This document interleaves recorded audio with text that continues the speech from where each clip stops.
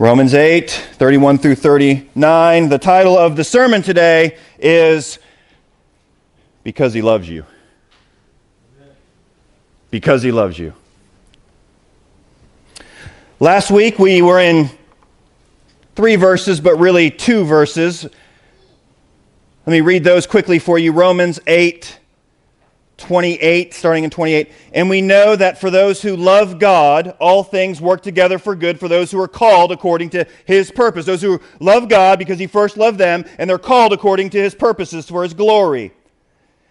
And then last week we looked at our glorious golden chain that I have for you here with 5 links in it. And we walked through 28, or 29 and 30. And in our chain here, beginning in verse 29, for those whom He foreknew, we talked about, to know intimately before the foundations of the world, doesn't learn anything about you. He knows everything about you, which is really remarkable that He would love you knowing everything about you. I love you, but that's true of you and me. Those whom He foreknew, He also predestined. And we said, whoa, that is a difficult word, but it's in the Scripture. So we're not going to try to jump over it or redefine it. What we're going to do is understand that there is God's sovereignty and human choice. And both are in the Scriptures, even if we cannot understand them. But this chain is unbreakable. And those whom He foreknew, He also predestined to be conformed to the image of His Son, in order that He might be the firstborn among many brothers. And then verse 30. And those whom He predestined, He also called. And those whom He called, He also justified. And those whom He justified, He also glorified. Unbreakable chain. Praise be to God. And this chain holds what I said before in Romans 8, especially verse 28, that God could work all things for your good and for His glory. This chain, this eternal chain here, is linked to what we're going to study today. Let me read through the text. We're going to work through it verse by verse, and my hope is that you will be greatly encouraged and you will see God's love for you today. Beginning in verse 31, Romans 8, what then shall we say to these things? If God is for us, who can be against us? He who did not spare His own Son, but gave Him up for us all, how will He not also with Him graciously give us all things? Who shall bring any charge against God's elect? It is God who justifies. Who is to condemn? Christ Jesus is the one who died, more than that, who was raised, who is at the right hand of God, who indeed is interceding for us. Who shall separate us from the love of Christ? Shall tribulation or distress, or persecution, or famine, or nakedness, or danger, or the sword? As it is written, for your sake we are being killed all the day long. We are regarded as sheep to be slaughtered. No. In all these things we are more than conquerors through Him who loved us. For I am sure that neither death nor life, nor angels, nor rulers, nor things present, nor things to come, nor powers, nor height, nor depth, nor anything else in all of creation will be able to separate us from the love of God in Christ Jesus our Lord. Paul ended with verse 30 there. Those whom He predestined, He called. Those He called, He justified. And those He justified, He also glorified. Then he asks a question as soon as he finishes that up. If this unbreakable chain exists for those who are in Christ, what are we supposed to say to these things? Verse 31. What then shall we say to these things? If God is for us, who can be against us? Amen. Like, you get that? Answer? Nobody. Like, they might think they're against you and going to be able to do something, but if God is for you, then no one can be against you. He's going to unpack this more for us. How do I know that God's for me, Paul? I know you said He is, but how do I know? Well, verse 32. This same God, the one who's for you, verse 32, He who did not spare His own Son, but gave Him up for us all. I'm telling you, I love you guys. I'm not giving up my son for you. Or my daughters. I'm not giving them up for you. I don't have that kind of love in me for you. I don't. I don't think you would do it for me either.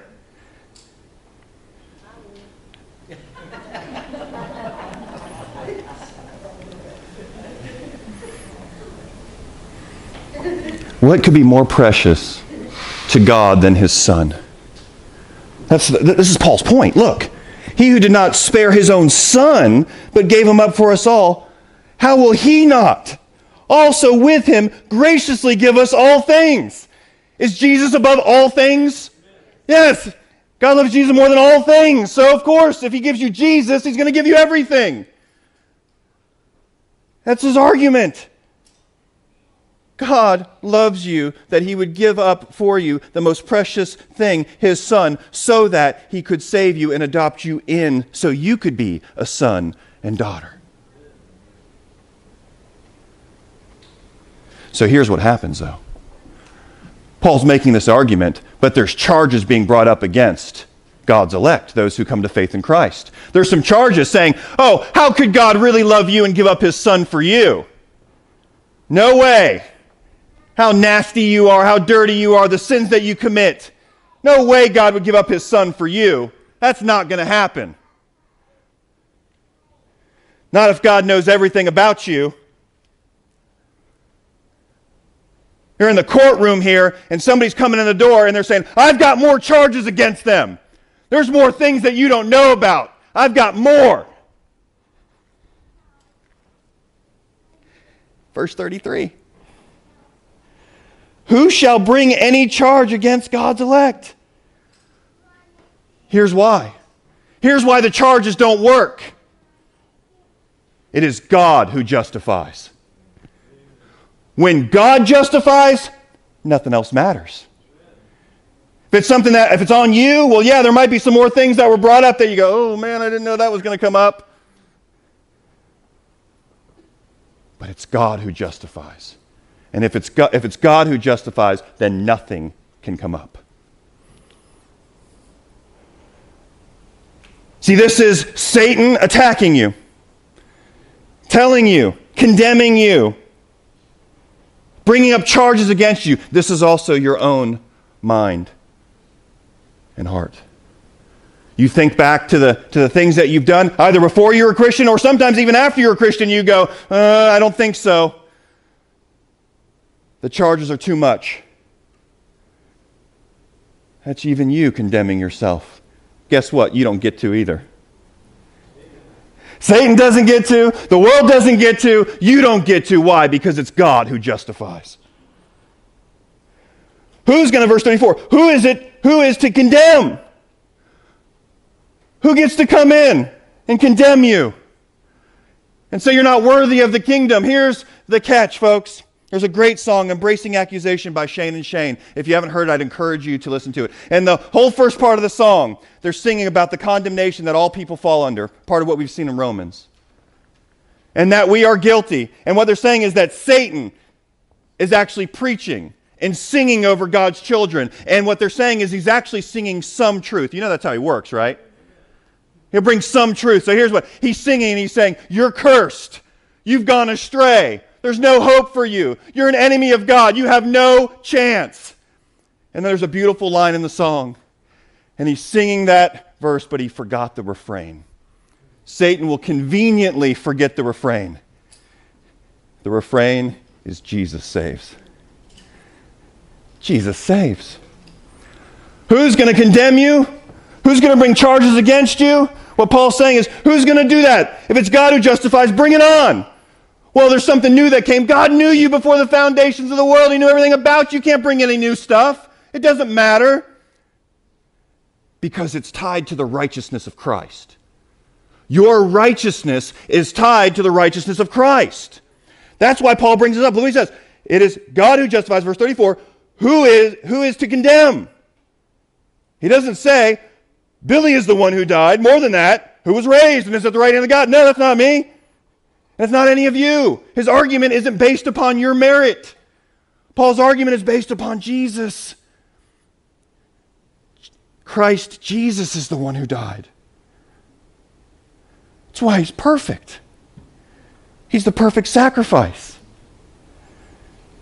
Christ Jesus is the one who died. More than that, he didn't just die and stay dead, because that means Satan would have won. Death would win. Sin would win, but he doesn't stay dead. Look, more than that, who was raised. But even more than that, who's at the right hand of God, who indeed is interceding for us. Right there. All the time. This is one of ours. She's one of ours. He's one of ours. One of those, God, Father, that you've given me before the foundations of the world, that I came to pursue and purchase on the cross. I died for them, and I rose for them. They are ours. Nobody can come into that courtroom and say, I've got more charges, or I condemn them. God says, I knew it all, and I sent my Son for them. Why? Because he loves you. He loves you. So when there's that kind of love, it flows into what he says in verse 35. If there's that kind of love, well, who shall separate us from the love of Christ then? Shall tribulation, like trials or sickness or hard times, distress, stressful circumstances that you're going through, difficulties you face in your life, is that going to separate you from God's love? How about persecution? Those who are trying to hurt you or belittle you or quiet you or imprison you for the sake of the gospel, are they going to be able to separate you from his love? How about famine, starvation, or being without in your weakness? Does that separate you from his love? Nakedness, being without clothing or material goods, embarrassment, shame, does any of that separate you from the love of God? Well, that's what Paul's asking. How about danger? How about peril, dangerous situations, times, feeling of hopelessness? I feel hopeless. Is that separating me from the love of Christ? How about the sword? Battles or even death. Oh man. Maybe there's something in that list that separates us. He doesn't answer right away.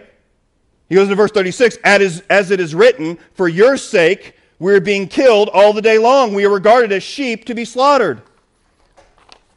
That's a quotation from the Old Testament. Psalm 44, 17 through 26. They're in your notes here. The psalmist here is writing. And yes, the nation of Israel has disobeyed their God, but here's what they say starting in verse 17, Psalm 44. All this has come upon us, though we have not forgotten you, talking to God here, and we have not been false to your covenant. Our heart has not turned back, nor have our steps departed from your way. Yet you have broken us in the place of jackals and covered us with the shadow of death. You ever felt that way before? If we had forgotten the name of our God or spread out our hands to a foreign God, would not God discover this? We're trying to be faithful. Wouldn't you know it, God, if we turned our back? Wouldn't you know that? For he knows the secrets of the heart. Now here comes our quotation. Yet for your sake we are killed all the day long. We are regarded as sheep to be slaughtered. You ever wanted to say this? Verse 20, awake, why are you sleeping, O Lord? What is going on in our lives? These trials, persecutions, Christians are being killed. Do not reject us forever. Why do you hide your face? Do you ever feel like God's hiding his face from you? And you're here with the psalmist. You're saying, why do you forget our affliction and oppression? Verse 25, for our soul is bowed down to the dust, our belly clings to the ground. Rise up, come to our help, redeem us for the sake of your steadfast love. God, what will you do? Will you help us? Answer, Romans 8. Answer, Romans 8. Yes, you will face tribulation, distress, persecution, famine, nakedness, danger, and sword. Well, that doesn't sound good. God, it doesn't sound like you're helping us. Here's the point. Verse 37. No, in all these things we are more than conquerors through him who loved us. It doesn't mean those things aren't going to happen, but you will conquer them in Christ. A great translation of this in your notes you'll see. The NASB version says, you will overwhelmingly conquer these things. Overwhelmingly conquer. Not like sneaking by with it. In Christ, we overwhelmingly conquer all of these things because we are with him forever, and he will make all things right. No, in all these things we are more than conquerors through him who loved us. Do you see it? Why does he do it? Why do you get to conquer? Because he's loved you. Now Paul's going to show you again in case you missed it. For I am sure, certain, sure that neither death nor life, nor angels nor rulers, nor things present nor things to come. You ever worry about things to come? It won't separate you from his love. Nor powers, nor height, nor depth, and in case that didn't get it for you, nor anything else in all of creation. There's nothing else out there, just so you know. Nothing else that exists will be able to separate us from the love of God in Christ Jesus our Lord. I want you to understand why God would do all of this. Because he loves you. Let me read a few verses for you. They're not in your notes, but they might be on the screen. 1 John 4, 8 through 19. Anyone who does not love does not know God, because God is love. In this, the love of God was made manifest among us, that God sent his only Son into the world so that we might live through him. In this is love, not that we have loved God, but that he loved us and sent his Son to be a propitiation for our sins. Beloved, if God so loved us, we also ought to love one another. No one has ever seen God. If we love one another, God abides in us, and his love is perfected in us. By this we know that we abide in him and he in us, because he has given us his Spirit. You want to know if God loves you? Look to the cross and look to the fact that he would give his Spirit to you. And we have seen and testified that the Father has sent his Son to be the Savior of the world. Whoever confesses that Jesus is the Son of God, God abides in him and he in God. So we have come to know and to believe the love that God has for us. God is love, and whoever abides in his love abides in God, and God abides in him.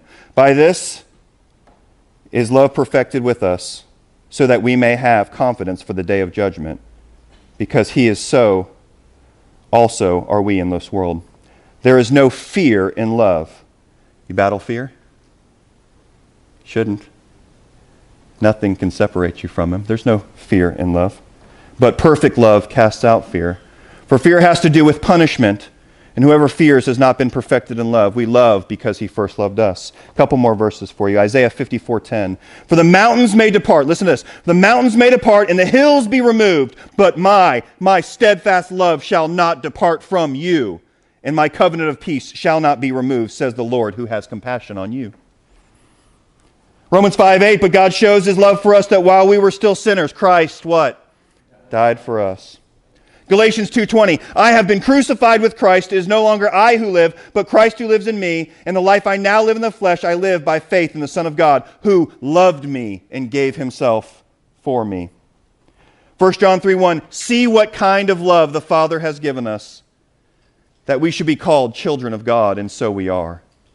The reason why the world does not know us is that they did not know him. Two more for you. Ephesians 2:4 through 8. But God, just before that part, it talks about us being children of wrath and dead. But God, being rich in mercy, because of the great love with which he loved us, even when we were dead in our trespasses, made us alive together with Christ. By grace you have been saved. And raised us up with him, and seated us with him in the heavenly places in Christ Jesus, so that in the coming ages he might show his immeasurable riches of his grace and kindness towards us in Christ Jesus. Last one for you, and I want you to think on this one. You've heard, maybe some of you heard me say it a few times. Zephaniah 3:17. Picture this. The Lord your God is in your midst, a mighty one who will save. He will rejoice over you with gladness. He will quiet you by his love. He will exult over you with loud singing.